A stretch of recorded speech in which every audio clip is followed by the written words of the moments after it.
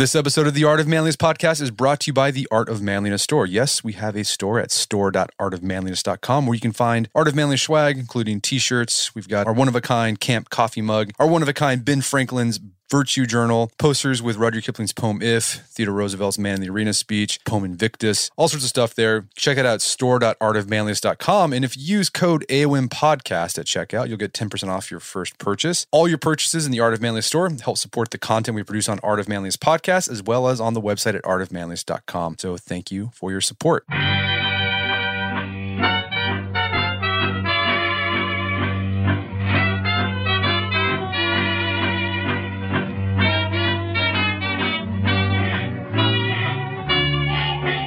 Brett McKay here, and welcome to another edition of the Art of Manliness podcast. Warrior is a word that gets thrown around a lot. There are road warriors, social justice warriors, ninja warriors, but what does it really mean to be a warrior? My guest today sets out a working definition in his book, The Warrior's Manifesto. His name is Daniel Modell, and he earned his master's degree in philosophy before going on to serve for 20 years in the New York City Police Department. Daniel and I began our conversation discussing what makes a warrior and the lessons Spartacus can teach us on that score. Daniel and I then discussed why warriors do what they do, why violence is sometimes necessary for peace, and what it means to be savage without becoming savage. We then discuss how bureaucracy kills leadership and why you don't need a title to be a leader. At the end of our conversation, Daniel talks about why it isn't just members of the military and law enforcement who need to understand the way of the warrior, but ordinary civilians as well. After the show's over, check out the show notes at aom.is/warrior manifesto.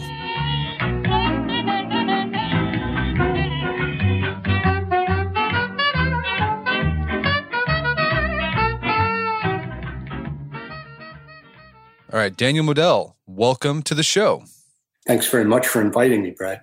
So you have a book, The Warrior's Manifesto. But before we get into the book, let's talk about your background, because I think it's really interesting. You're a 20-year veteran of the New York City Police, but you got your bachelor's in philosophy and your master's in philosophy. So how did that happen? How did you go from philosopher to New York City police officer? Seems like a totally natural transition. I mean, both endeavors begin with a P, right? So I developed an interest in philosophy as an undergraduate at New York University. At the time, there was for me anyway, a pretty vibrant intellectual atmosphere on campus. We were encouraged to take a range of core courses, and philosophy really appealed to me. Particularly the history of ideas and how they developed and express themselves in different systems. At the same time, I'd been interested in the idea of policing for a long time. And so right around the time when I finished up my undergraduate studies, I took the exam to become a police officer in New York City. Now, as I recall it, there were some legal challenges to establishing a list from my exam, so I continued to pursue my interest in philosophy, and I ended up in a graduate program in the University of Texas at Austin. During that time, a list of candidates was finally established from my police exam, and I deferred my investigation to become a cop so that I could finish my studies at Austin. And once I did that, I moved back to New York City, started my investigation, and was hired by the NYPD in 1995. And when you were doing your graduate studies in philosophy, what type of philosophy were you focused on? I started out at the University of Texas with a specialty in ancient philosophy. During my time there, I ended up hooking up with a professor by the name of Edwin Allaire, whose work was more in early modern philosophy. So over time, I developed an interest in that, Descartes, Hume, Berkeley, figures like that. I still maintain an interest in ancient philosophy, Plato and Aristotle. Some of the pre-Socratics really interested me. But I ended up writing my master's thesis on something more like early modern with Allaire. Well, I'm curious, when you finished your master's and you went back to become a cop, how did your background in philosophy influence your approach to policing? It's an interesting question. It's not that easy to answer. I'd say there was in some ways an influence. I guess in the broadest sense, inquiry, investigation, a willingness to think deeply about issues or problems are core factors in philosophy. And in some ways, although the practical details are very different, policing requires some of that capacity and willingness to inquire, investigate, figure out what at root is happening in a particular situation, often a volatile one. So in a very broad sense, there are these mirrored set of skills between the two. But that said, I mean, I don't want to exaggerate the similarities. In the course of my career as a cop, I don't recall any encounters in which I was tempted to cite a passage from Plato's Symposium or to counter a crazy rant from an emotionally disturbed person by pointing out to them the law of non-contradiction or something like that. But maybe the best way I could say it is this, speaking for myself, developing a thoughtful temperament was helpful in navigating some of the craziness of policing, and studying philosophy did help. I met. Yeah, it would have been great for a cop show if you had a quip with the symposium. That's my next project. Right. With quotes from Plato. Right. And so are you still with NYPD or are you doing something else now? I'm not. I retired in 2015, so about 3 years ago. I retired as a lieutenant. I, in the meantime, started a business with a couple of partners of mine. They were sergeants in the NYPD. Both of them are also retired at this point. It's called Ares Tactical and Emergency Management Solutions. We do self-defense and tactical training for civilians, law enforcement, security personnel, and we have a blast doing it. Well, let's talk about, you've also become a writer. So you got this book, The Warrior's Manifesto. What was the impetus behind this book? Was it basically trying to distill all your thoughts about, I don't know, what it means to be a warrior? Because again, I mean, you're in an interesting position there because you've studied this abstractly, right?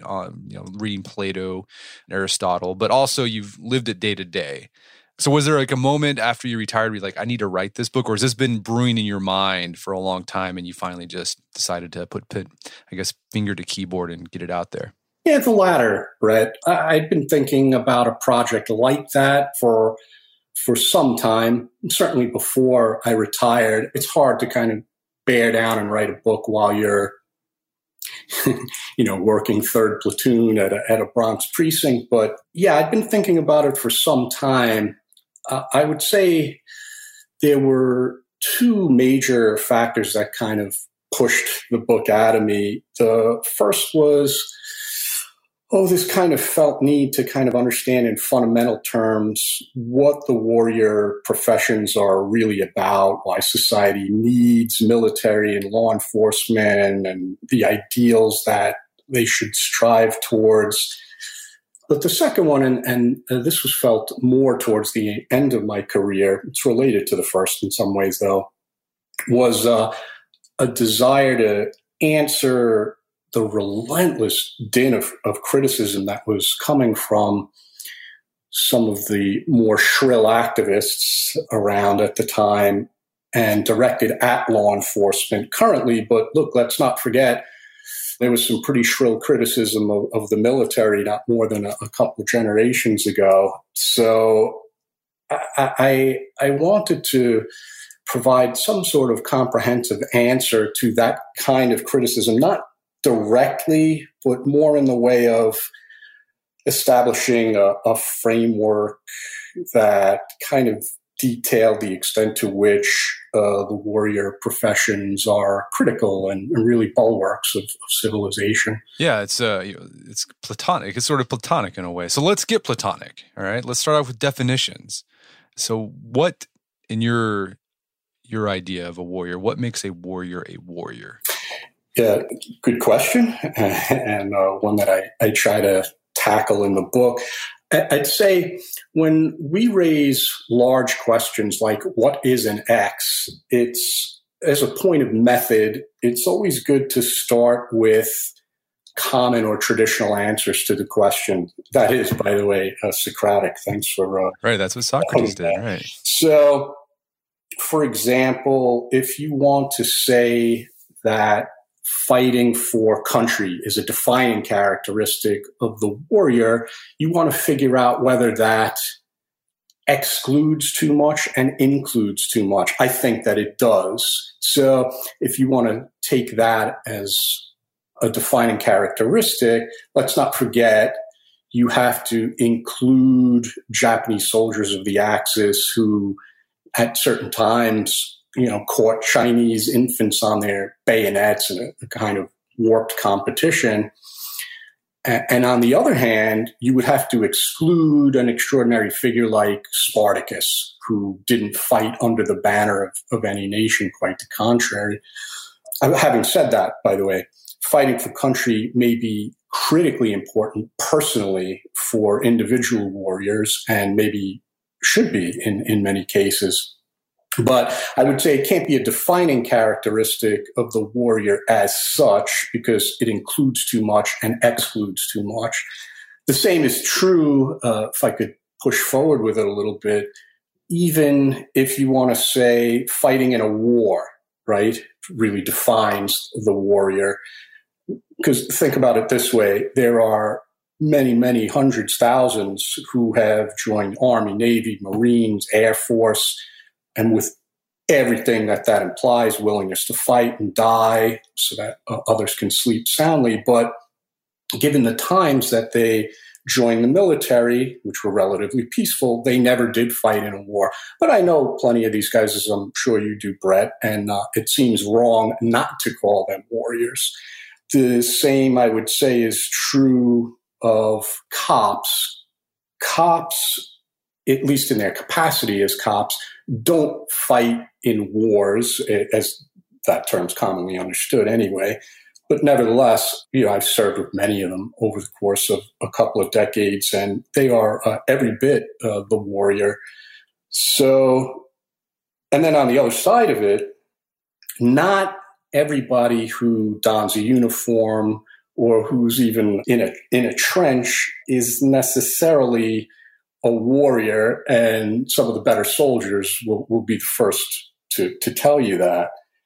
Hey, we could go on. I mean, historically, look, some who fought in wars after they defeated or achieved their military end would rape and pillage, and we don't generally want to apply the kind of the term warrior to those guys because they behave like thugs, right? Thug and warrior, at least in my mind, don't go together. So I think when you try to consider what it is that's essential to being a warrior, we're looking for something larger. And I would say that it is fighting for an ideal understood as such, as a matter of professional obligation and as a matter of principle, when that ideal is potentially threatened by violence or attack. Gotcha. And I mean, you mentioned Spartacus in the book. You went to great detail, using him as sort of an example of what it means to be a warrior, right? Yes. Because like you said, he didn't fight for a country. That's right. But despite that, you still considered him a warrior. So what is it about Spartacus that lines up with that definition that you've come up with? Well, I think that what's so compelling about Spartacus as a historical figure, and in no small part as a figure of myth, is that he defied all of these traditional categorizations associated with the warrior. Like I said, and as I point out in the book, he didn't fight under the banner of any nation. He certainly didn't have a traditional organization to his army. And yet he fought with a purity of purpose and a kind of stubborn defiance in the face of adversity that any warrior would surely recognize in himself. So I think he really captured very neatly that you fight for a larger ideal. In his case, freedom. He started out or he was captured and kind of forced into slavery in the gladiatorial games. So he fought for freedom, both for himself and rallied others to his cause. And when that was threatened, as it was immediately, by counterattacks and his possible destruction, he fought for it. He fought for himself with all that he had, tactical savvy, raw guts, and again, all in the service of that larger ideal of freedom. And that's a warrior. I mean, I think that really sums up what a warrior is.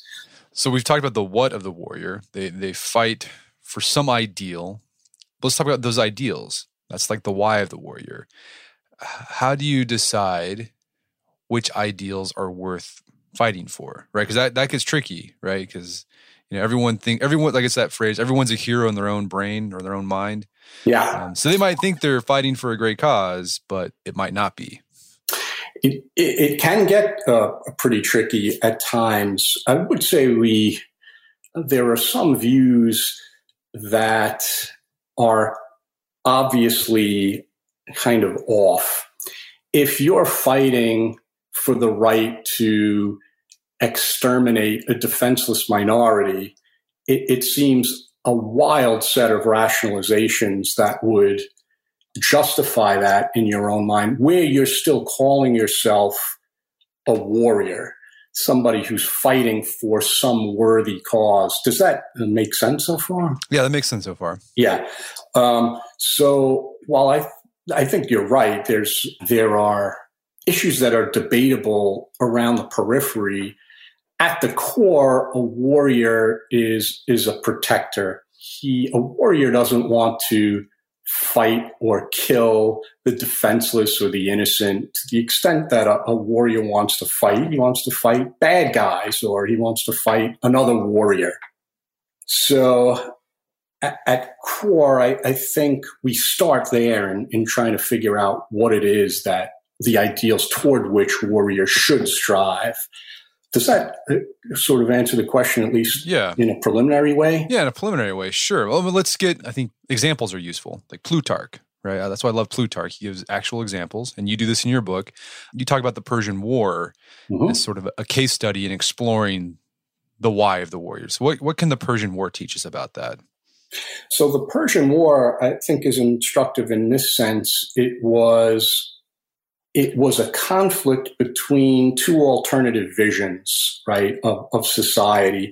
One, represented by Xerxes, was essentially planned, despotic, surrounded by vassal colonies, and Greece, which was really a series of separate nations, separate city-states, each inclined often to spar with the other, each very jealous about guarding its independence and with at least a rudimentary respect for freedom. So when Xerxes invaded Greece to make it yet another vassal state, the Greeks, or at least some of them, formed a confederation to stand up against that attack and maintain their freedom and their independence. One of the most dramatic battles of that conflict was the 300 at Thermopylae. There was a small group of Spartans for religious reasons. Sparta didn't enter fully into the war, at least not at that time. And so a small group of 300 led by their king Leonidas took up a position at a terrain that was tactically advantageous to them, Thermopylae, the hot gates, right? It was narrow, and so allowed them to manage and control the conflict, even though the Persian army was enormous, far larger, of course, than the 300. Some estimates, like from Herodotus, say that there was 1 million of them. That might be an exaggeration, but in any case, there were many, many more than the 300 Spartans. For several days, the Spartans were able to defy and defeat the Persian army and gave time for the Greek Confederation to set themselves up both at sea and on land.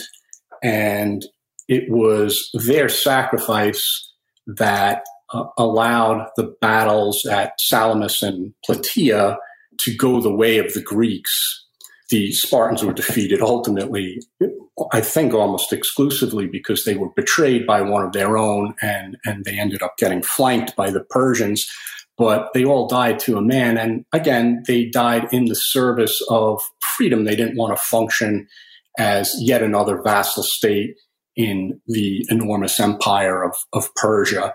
That's a worthy ideal to fight for. Right, yeah. And so I think the Spartan 300 are great examples of that. Yeah, and even then that it gets tricky, right? Because from what if I remember from my classical history, like the Persian emperors, they'd come in, they make them these, the states, well, let's call them, so they weren't states, but like these city-states, part of their kingdom, and they'd be vassal and had to pay taxes. But they were, other than that, they were pretty lenient. Like they let them continue to worship their own gods, kind of function in their own culture. They didn't impose Persian culture on them. And so it'd be like, yeah, that sounds not so bad, right? Like, they just kind of leave us alone and give us some protection maybe, but there's always a price, and that price is always that freedom, and the Greeks weren't willing to pay that price. That's right. The Greeks were, at that time, 5th century Greeks were an unruly lot. I think that was their great virtue, and part of what makes them intellectually so interesting, the advancements in philosophy, mathematics, geometry, inquiry generally was really potent in at least some of the cultures. Interestingly enough, I mean, you're right, history is kind of sloppy, not so much in Sparta. Despite their bravery at Thermopylae, the Spartans were not generally a really inquisitive lot like the Athenians. And in fact, I'll go further and say that the Spartans in general were much more noble in defeat than they were in victory. The Spartans, after all, had a whole system of helotry, if you remember any of that. It was, in many ways, a slave society itself. So, history, is always more sloppy maybe than we'd like. But on the whole, when you compare the Persian Empire at the time under Xerxes, there was a definite overlord at its center. He did see himself as a god. He wasn't alone in that, but he did see himself as a god and thought that the remainder of the world should come to heel because, after all, he was a god. On the other side, you have the Greeks who didn't accept that, who believed in, at least some of them, in the power of individual inquiry, the importance of freedom, democracy. And between those two, I think that the Greek approach is the right one. And in this case, at least, it showed in battle. Yeah, and I imagine the why of the warrior, I mean, it's something that I think someone who's in that position has to grapple with. They probably grapple with it all the time, whether they're a police officer or a soldier. They sign up for a position where their job is to execute an order or execute a law, right? But they might think, well, is the law just? They might go through them, but they still have to, they're in that position where they have to, that's their job, but there's that internal struggle. Well, is this the right thing? I mean, how do you, in your experience or just talking to other people in that position, what's the thought process that goes on there when they're trying to figure out the why of the warrior? They might have this ideal, but on the day-to-day, they might feel like they're coming up short on it. I think as a practical matter, most guys in law enforcement and the military have a healthy respect for the notions of freedom and individual rights. So in the broad sense, I don't think that they struggle at that level. But as you're getting to and pointing out, it's more on, with particular decisions and our particular policies, are they just? Now, how do you navigate that? It's a good question. I think you you never want to forget your humanity, right? And you always want to remember that in the end, you're there to protect, right? In the broader sense, the defenseless, the innocent, those who aren't really in a position to defend themselves. And so if you start to veer towards, look, I'm just sort of doing this by the numbers and for the numbers, if I can put it that way, to be specific about it, my boss or executive management wants X number of criminal court summonses issued per month or X number of arrests. And so, I'm just going to do it, even though discretion under other circumstances would press me to probably give a break in a lot of these cases. Otherwise, that's when you start veering into really losing a sense of yourself.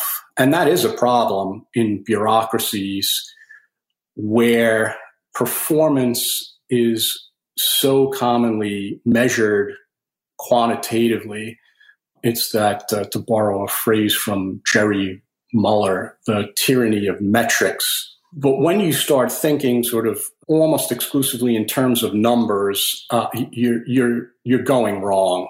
You want to think more qualitatively about what it is that you do, because if you don't, you kind of sap the nobility from the enterprise. No, that makes sense. It's very Aristotelian, right? Where it's you're trying. It's like using your, what do you call it, phronesis, your practical wisdom, to figure out what the right thing to do at the right time for the right reasons. To be sure, to be sure. And like I said, one tell is this tendency nowadays to kind of quantify everything and think that you've summed up the person or the world by doing that. Policing, and I would say the military too, has always been more art than science. Don't get me wrong, science plays a role in both professions, but it's always been more art than science, because after all, in the end, it's about human relationships and how you navigate those under extreme circumstances, to be sure, but nevertheless, they're human relationships, and in the end, human relationships can't be finally quantified, if that makes sense. That makes sense. Facebook thinks you can quantify relationships, but it's not how it works in real life. We're going to take a quick break for a word from our sponsors. Wedding season is coming up, and if you are preparing for the big day, I know wedding planning can be really intimidating, but finding the perfect suit shouldn't be. Indochino makes it easy to get a fully customizable suit right from your home. Don't just wear any suit on your big day, wear a custom made-to-measure suit. Suits start at just $499, which is about the same price you'd pay for an off-the-rack suit at a department store. And they've also got custom made-to-measure shirts starting at just $89. So I've talked about my Indochino suit on the podcast before. They've been a long-time podcast sponsor. It's navy blue. The measuring process was super easy. They got these video guides you follow. You'll need another set of hands to help you out with that. But the really fun part is customizing it. Got to customize how I wanted the lapels on the jacket, the pockets, the lining. I went no pleats on the pants on this suit. A lot of fun. And then in a few weeks, you have a made-to-measure custom suit sent directly to your door. When planning your wedding, get a suit as unique as you with Indochino. Go to Indochino.com and use code manliness to get 10% off any purchase of $399 or more. That's INDOCHINO.com, promo code manliness. Did you know Fast Growing Trees is the biggest online nursery in the U.S. with more than 10,000 different kinds of plants and over 2 million happy customers in the United States? You can grow lemon, avocado, olive, or fig trees inside your home on top of the wide variety of houseplants available. Fast Growing Trees makes it easy to order online, and your plants are shipped directly to your door in 1 to 2 days.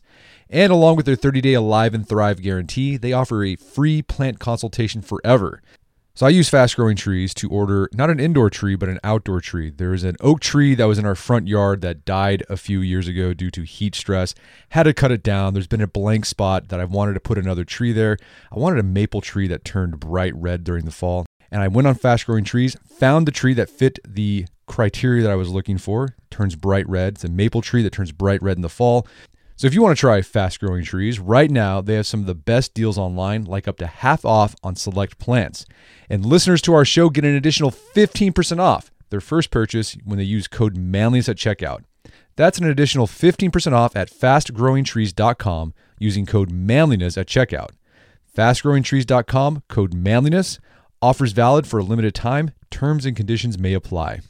Daylight saving time is starting up again. The goal of this is to give us more daylight from March through November. By setting our clocks forward, it may feel like there are more hours in the day, but if you're hiring, it doesn't necessarily help you find qualified candidates for your roles any sooner. There is only one way to do that: ZipRecruiter. And right now you can try it for free at ZipRecruiter.com/manliness. ZipRecruiter works around the clock to help you find qualified candidates. Once you post your job on ZipRecruiter, they send it to 100 plus job sites so you can reach more of the right people. ZipRecruiter's smart technology also quickly scans thousands of resumes to identify people whose skills and experience match your job. Spring forward with a new hiring partner, ZipRecruiter, and find top talent sooner. See why 4 out of 5 employers who post a job on ZipRecruiter get a quality candidate within the first day. Just go to this exclusive web address to try ZipRecruiter for free. ZipRecruiter.com/manliness. Once again, that's ZipRecruiter.com/manliness. ZipRecruiter, the smartest way to hire. Picture that thing you've always wanted to learn. All right, you got that in your head? Now picture learning it from the person who's literally the best at it in the world. That's what you get with Masterclass. This year, learn from the best to become your best with Masterclass. Masterclass offers over 180 world-class instructors, and many of these instructors are former AOM podcast guests. You can learn negotiation from Chris Voss, leadership skills from Jocko Willink, how to master your habits with James Clear. Plus, every new membership comes with a 30-day money-back guarantee, so there's no risk. So recently I went through the masterclass on negotiation with Chris Voss. A lot of useful information in there. Talked about the value of no in a negotiation, how to use your body language and speech patterns to get your best out of a negotiation. Very well done. I really enjoyed it and got a lot out of it. Right now, listeners of our podcast can get an additional 15% off an annual membership at masterclass.com/AOM. Get 15% off right now at masterclass.com/AOM. Masterclass.com/AOM. Check out the masterclass on negotiation with Chris Voss. And now back to the show. Yeah. Well, so let's kind of carry on this idea about the tension between a warrior and bureaucracy. Yeah. We had a guest on a couple weeks ago talking about the worth of war, and he talks about all the innovations that have come from warfare, and one of them is bureaucracy. We got bureaucracy to wage war more efficiently. So there's a role for bureaucracy because it makes things more efficient, makes sure things get done. But as you said, it's a double-edged sword, and it can sort of muck things up and make things harder on those sort of day-to-day questions. So in the book, you talk about there's a dichotomy between leaders and bureaucrats. What's the difference between the two? A leader is really all about vision. He looks to articulate a vision for those who follow him, subordinates, even peers, and sometimes, frankly, even supervisors. And a leader looks to define a common sense of purpose and to inspire his guys to act in accordance with the best within them. He's looking to bring out the best in his guys and the best in himself. Again, that's a qualitative endeavor, right? Going back to that whole quality-quantity dichotomy that I briefly talked about before. But I'd say at root, and perhaps most importantly in practice, the leader treats his men as men. Now, contrast that with the bureaucrat who concerns himself primarily with securing his status within an organization, particularly the executive managers. The idol that a functionary kind of worships is moving up, promotion. And so the art that he learns is not so much how to bring out the best within the guys that you work with, but rather manipulation, politicking, careerism. And he can't inspire people because, among other things, the bureaucrat doesn't generally share glory, doesn't accept blame. One thing that you'll almost never hear from a bureaucrat is, that's my fault. that one's on me. It's my responsibility. But you will hear that regularly from a leader. So the bureaucrat, especially a certain kind of bureaucrat, is really concerned with propelling himself forward within a bureaucracy.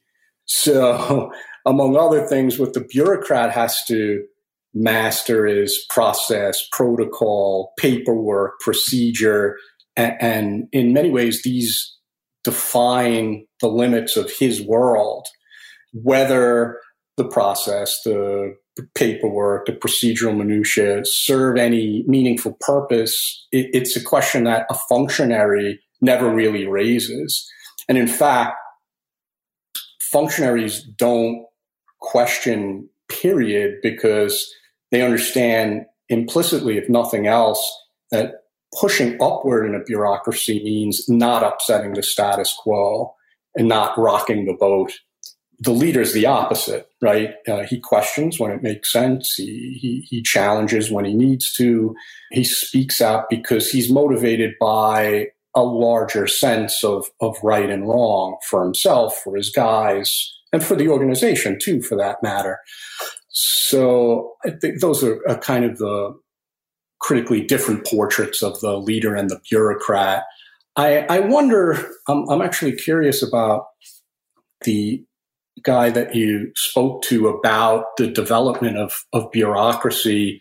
And I wonder whether it's really as efficient as we think. When I think of bureaucracy sometimes, and I just kind of run through a Rolodex of concretes, I think of experiences that I had at, I don't know, the DMV or the post office, and they don't seem all that efficient. And frankly, I'll say, even having been in the NYPD for 20 years, so I'm kind of sort of intimately familiar with that bureaucracy, efficiency isn't a word that I would attach to the organization. But I wonder if maybe he wasn't talking about the initial stages of development of bureaucracies in military contexts. Yeah, I think he was talking more about that. There's just like, there was actually some semblance of organization that went on that didn't exist before. As you were talking, describing the difference between a bureaucrat and a leader, and you're describing a bureaucrat, the thought that came to mind was that it's really easy to become a bureaucrat. Yeah. Right. Because as you said, like, that you have a system, like, you know exactly what you're supposed to do. That's right. And that's comforting. Right. Yeah. So you do that. So I can see why. I mean, a lot of times we feel like, oh, I would never become a bureaucrat. But like, I think our tendency would be like, yeah, that's nice because I got something to tell me exactly what to do each and every day, and I don't have to think at all. That's right. You're exactly right. The comfort of bureaucracy is that you never really have to raise larger questions for yourself. Your role is entirely defined by procedure and protocol. Hannah Arendt made a really interesting point in regards to this in her book on Eichmann, where she said, look, in some ways, we want to see a figure like Eichmann as this deeply and obviously evil Darth Vader, Satan-like character. But the truth is, he was the perfect bureaucrat. I mean, all he was really doing was pushing paper from one side of the desk to the other, because that's what the bureaucracy defined his role as. The fact that the papers involved transporting defenseless people to gas chambers never really fundamentally entered his thinking. He was all about his role within the bureaucracy. But of course, that's one of the problems with bureaucracy. It is comforting in some sense. It is easy, but what it takes from you is that very human impulse to question, but am I doing the right thing? And so that's the deep problem with bureaucracy. And it certainly asserts itself in, I think, many, many different organizations, but certainly in law enforcement and military organizations. We're going to take a quick break for a word from our sponsors. All right, learning new skills is a great way to stay sharp and stay ahead. That's one of the reasons why I enjoyed the Great Courses Plus. With the Great Courses Plus, you can learn tips and tools from award-winning experts that can help you both professionally and personally. You can explore topics like history, science, philosophy, photography, videography, writing, nutrition. There's psychology. You name it, they've got it. One course I recommend checking out right now that I've been listening to is The Art of Debate. Debating skills are useful in almost any setting. Of course, I don't think a lot of people know how to debate unless you count screaming at people on social media. No, that's not debate. If you want to get ahead of the pack, check out this course. You'll learn things about how to quickly construct persuasive rebuttals, how to come with arguments on the fly. Super well thought out. You can watch your Great Courses Plus courses from your TV, your computer, tablet, phone, or you can stream just the audio with the Great Courses Plus app. So anywhere, there's no excuse not to learn. If you'd like to try this out, I've got a offer for you. You can do a free trial and get unlimited access to the entire library at Great Courses Plus by going to thegreatcoursesplus.com/manliness. Start your free trial now, again, at thegreatcoursesplus.com/manliness. One more time, thegreatcoursesplus.com/manliness. Also by Saks. Ever wonder what makes an awesome pair of underwear? Probably thought that when you're driving around. Comfort is obviously important, the way the fabric makes you feel, but support also plays a huge part. You want to feel secure throughout the day, not have to adjust yourself. Saks underwear has combined these two components unlike ever before, creating what may be the most comfortable pair of underwear in the world. First off, Saks is designed differently. They've got the patented pouch, the ballpark pouch. It's these internal mesh panels that keep everything down there in place. No more adjusting, no more chafing. Especially is important when it's hot and humid out and you're out in your garage gym. Ballpark pouch, lifesaver. And they also use super soft moisture wicking fabrics that lets you breathe down there and also repels BO. So if you're looking for a thing to check out the Kinetic Boxer Brief at Saks Underwear. It's my favorite one there. But if you're not a boxer brief guy, they just got briefs. So if you're straight up whitey-tighty guy, they got that as well with the ballpark pouch. Now, if you'd like to get this at a discount, I got an offer for you. Go to SaksUnderwear.com and use promo code AOM at checkout for $5 off plus free shipping on your first purchase. Again, that's Saks Underwear. That's SAXX Underwear.com. Promo code AOM to get $5 off plus free shipping on your first purchase. And now back to the show. And I imagine that there's a tension for individuals who are striving to be leaders because on the one hand, they want to question and they want to make sure they're doing the right thing. But on the other hand, you have to sort of play the game. If you just run roughshod and you just become belligerent and say, you guys are idiots, you're doing everything wrong, like no one's going to listen to you, right? You'll get kicked out or they'll just ignored. So how, and maybe in your own experience or seeing the experience of other people in law enforcement or the military, how do they balance that tension of being a leader, but also having to sort of play the game so people actually pay attention to them? Does that make sense? Well, let me start by saying, frankly, a lot of them didn't. Leadership within law enforcement organizations among executive management, I don't think that it's common. Where you would expect to see it, by the way, other things being equal. But it's not that common, and it's not common for precisely the reason that you cite. If you don't, as it were, play the game, if you cast yourself as somebody who's going to question and rock the boat, you're not going to be pushed forward in the bureaucracy. Bureaucracy loves its own status quo. So if you're all about change and trying to make things better and trying to improve morale, for example, you're going to have a hard go getting pushed up in the bureaucracy.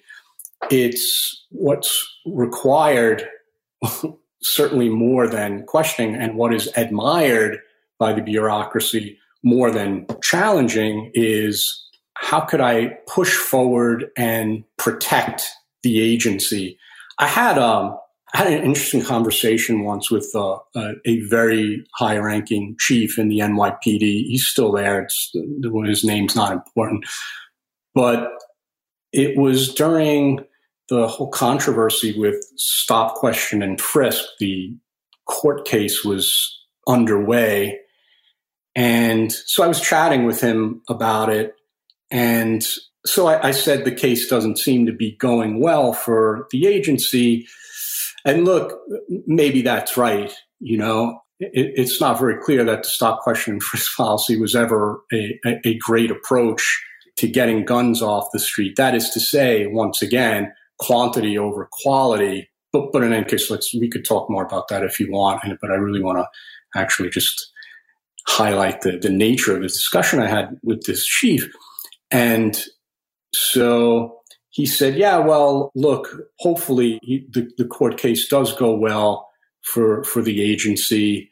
And I said to him at one point, but look, maybe that's what we need.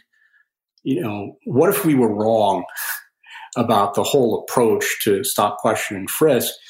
And he stopped for a minute and just kind of stared, I'm tempted to say somewhat vacantly at me, but then with a certain amount of edginess, he said, well, look, in the end, you got to defend the department, don't you?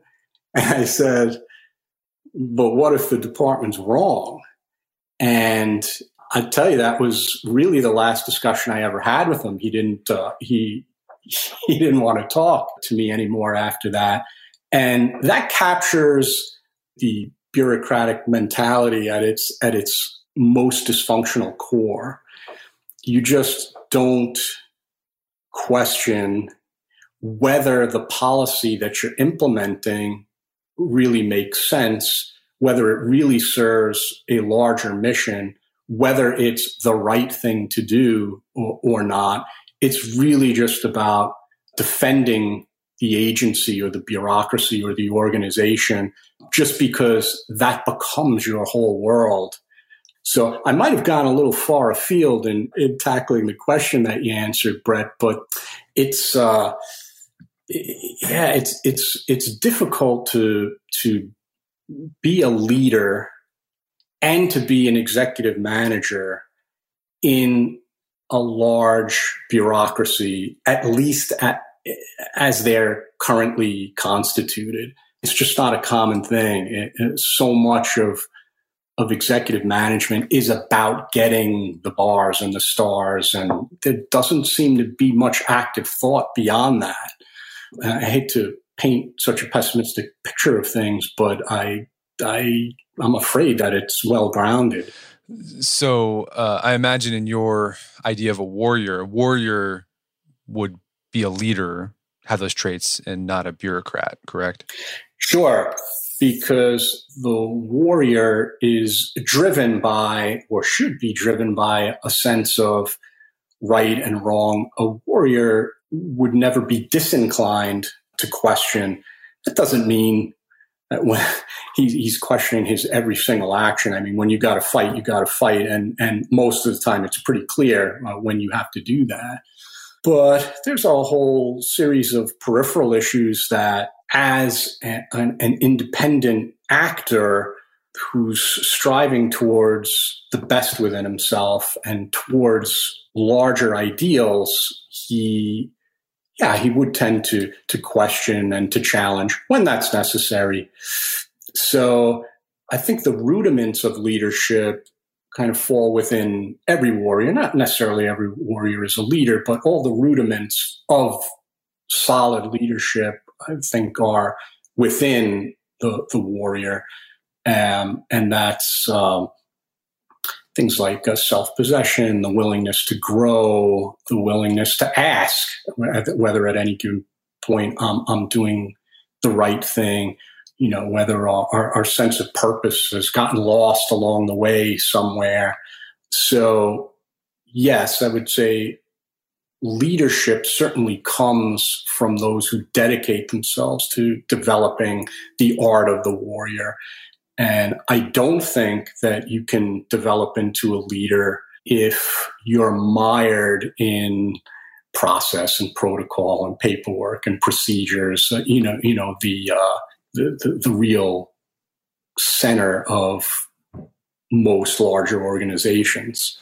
So we've been talking about the ideals of a warrior, what makes a warrior, but we haven't hit on the actions of a warrior, because they have these ideals that they fight for. So that means they have to use violence sometimes. And you call this the central riddle of the warrior, right? To fight violence, you have to use violence. Why is that the central riddle?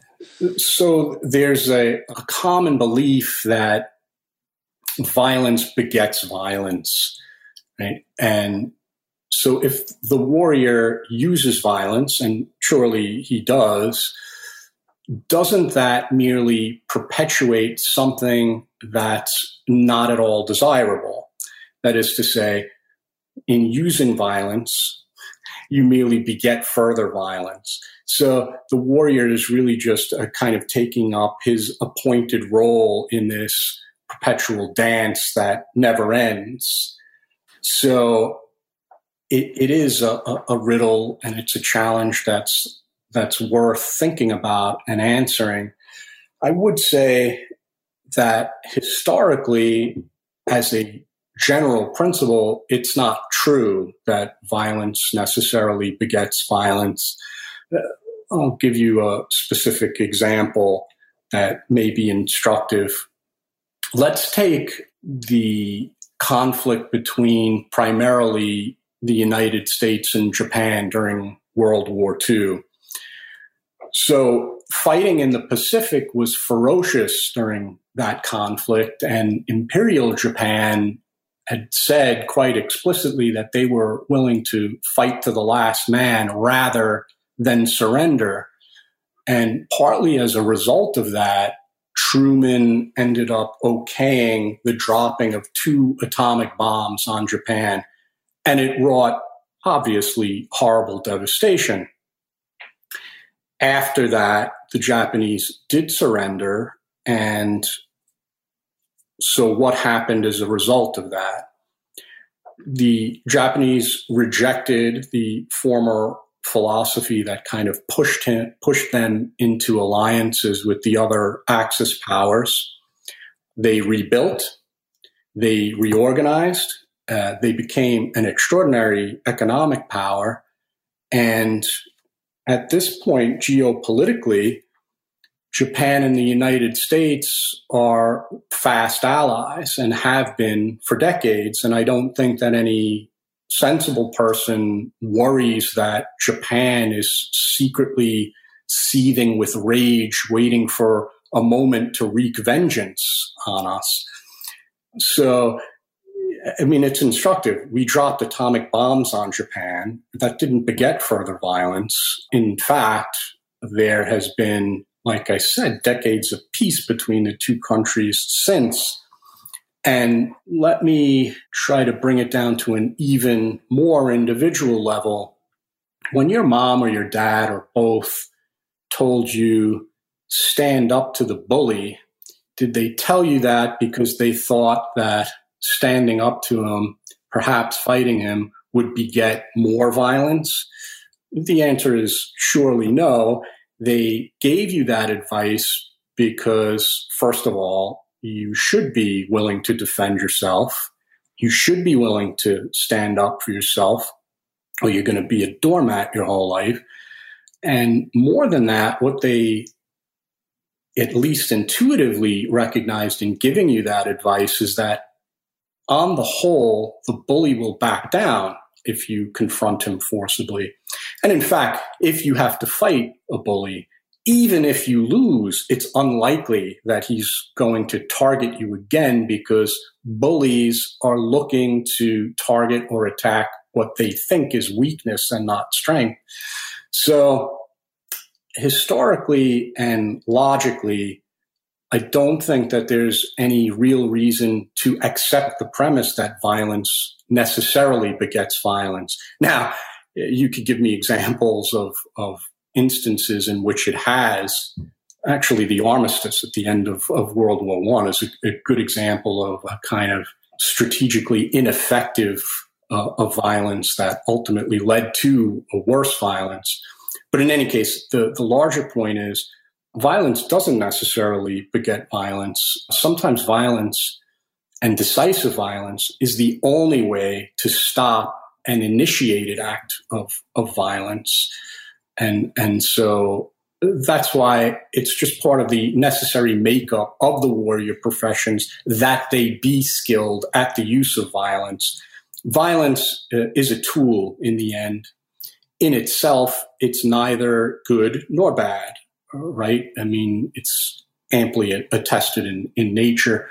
As I pointed out in the book, if a lion or a pride of lions attack a wildebeest, rip out its throat and consume it, that's certainly violent, but it would be silly to say that it was a good or a bad thing for the lion to do in moral terms. It's just silly, right? So violence in itself is neither good nor bad. It's when we're talking about human action and there's choice involved, that's when you can talk about good or bad. And intention and context are critically important in figuring out whether a particular act of violence is good or bad. We could talk some more about that if you want, but I probably droned on a bit too long. Well, so violence is sometimes the answer. Yeah.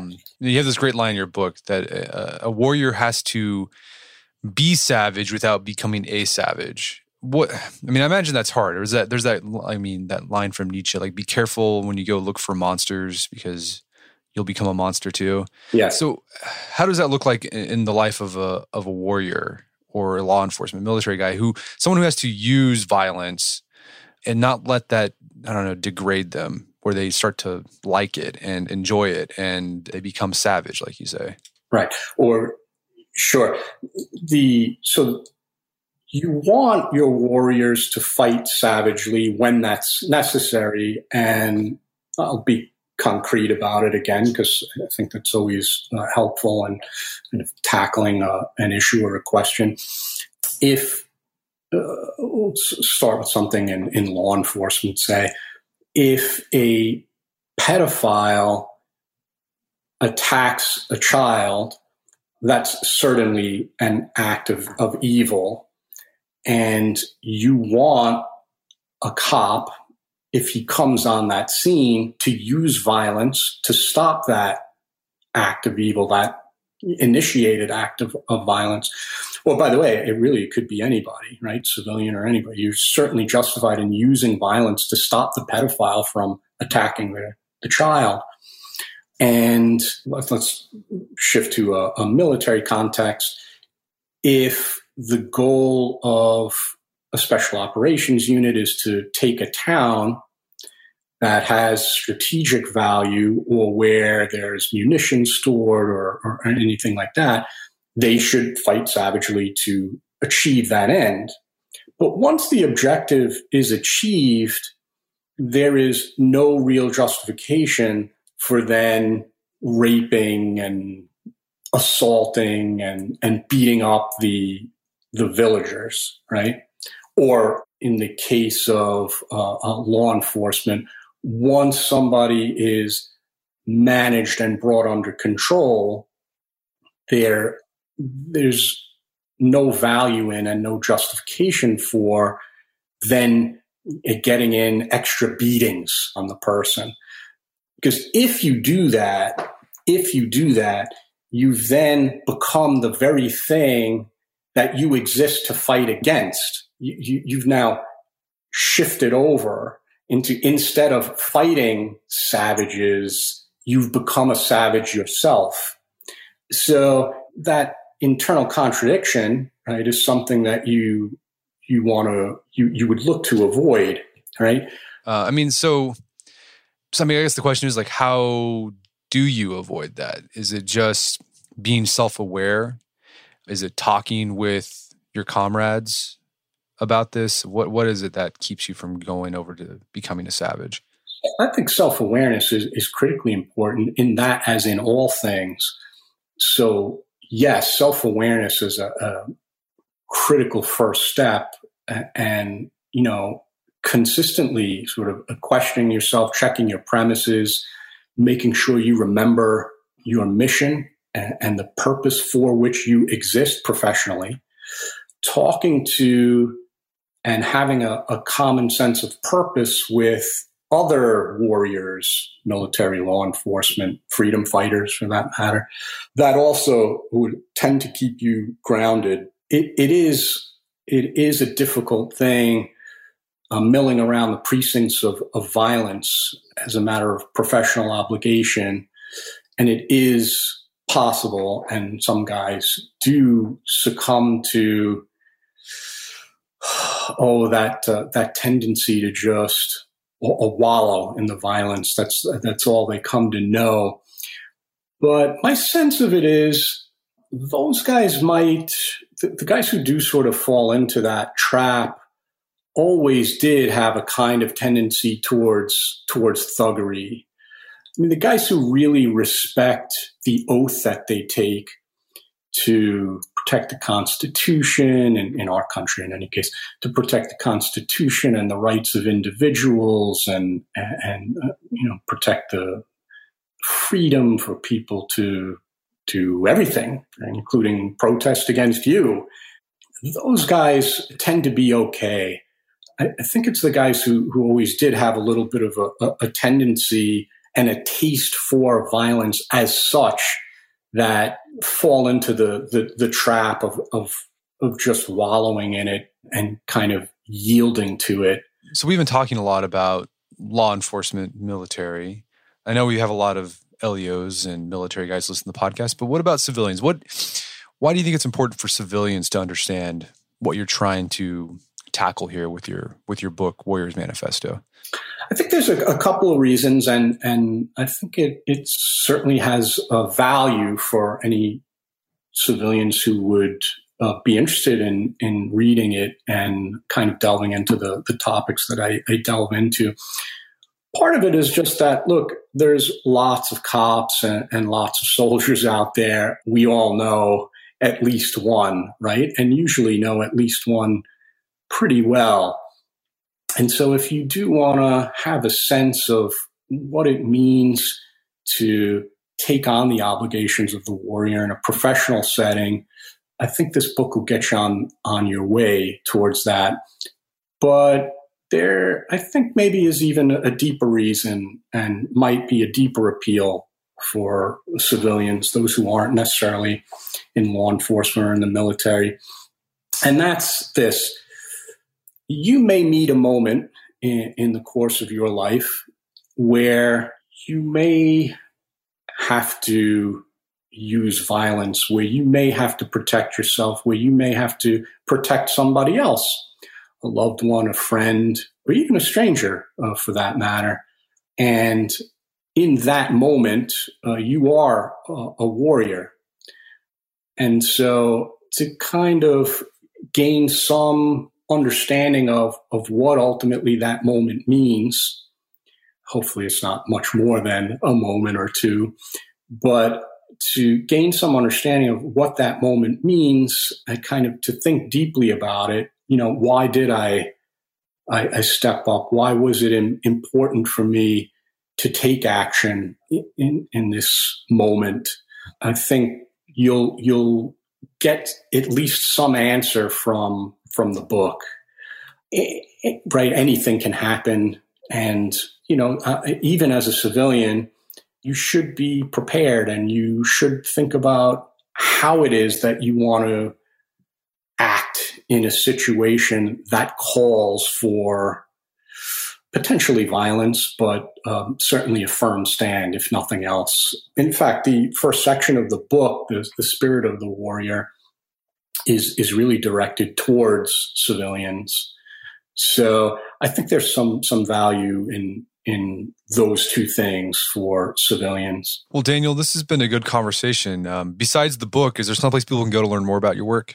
I've written some articles. The Warriors Manifesto is the only book that I have written thus far, but I've written some articles. They are, for the most part, about topics in law enforcement. I've written some articles on the active shooter phenomenon. I've written some articles on case law and some of the more notorious cases involving police shootings. I think probably the most convenient way for anybody to access that is at our website. It's arestactics.com, arestactics.com. And they might find some value in those articles. Well, Daniel, thanks for coming on. It's been a good conversation. Brett, thanks so much. I appreciate it. My guest today was Daniel Modell. He's the author of the book Warriors Manifesto. It's available on Amazon.com. Also, check out our show notes at aom.is/Warriors Manifesto, where you can find links to resources where you can delve deeper into this topic.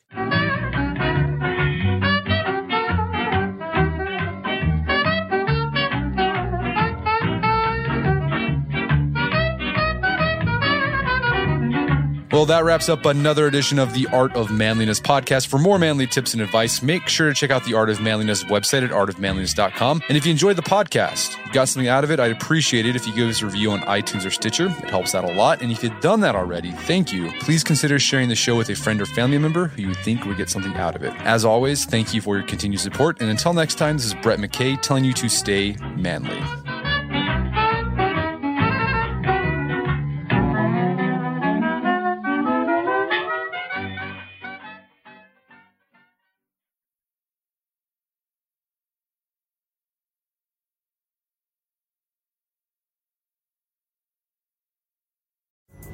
Pulling up to Mickey D's just for drinks? Oh yeah, that's me. Nothing extra, just perfection and a straw. Coming in hot for the coldest cups on the block. Because there are drinks. Then there are drinks from McDonald's. Mix things up with any size lemonade or sweet tea for $1.49. Perfect with our classic fries. Price and participation may vary. Cannot be combined with any other offer. Ba-da-ba-ba-ba. In a fast-paced world, every day brings new challenges and new opportunities. At Strayer University, we know a thing or two about getting and staying ahead of change. For over 130 years, we've been providing students like you with innovative tools and customized support, so you can find your way forward and always keep striving. Visit strayer.edu to learn more. Strayer University is certified to operate in Virginia by Chev and has many campuses, including at 2121 15th Street North in Arlington, Virginia.